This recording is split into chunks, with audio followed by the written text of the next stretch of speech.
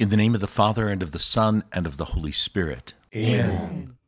Alleluia. The Lord is risen. The Lord has risen indeed. Alleluia.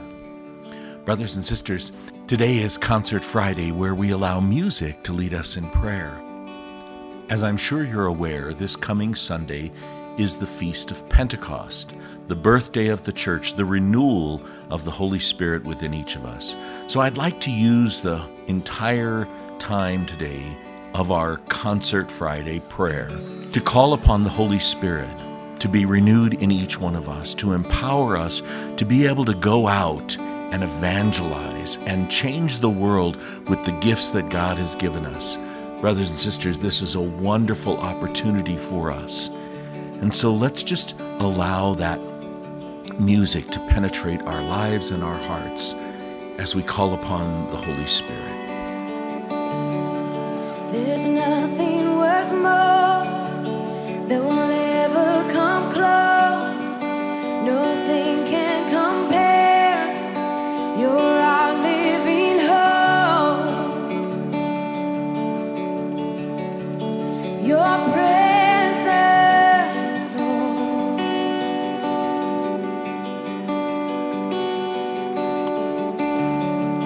I tasted and seen of the sweetest of loves, where my heart becomes free and my shame is undone. Your presence, Lord.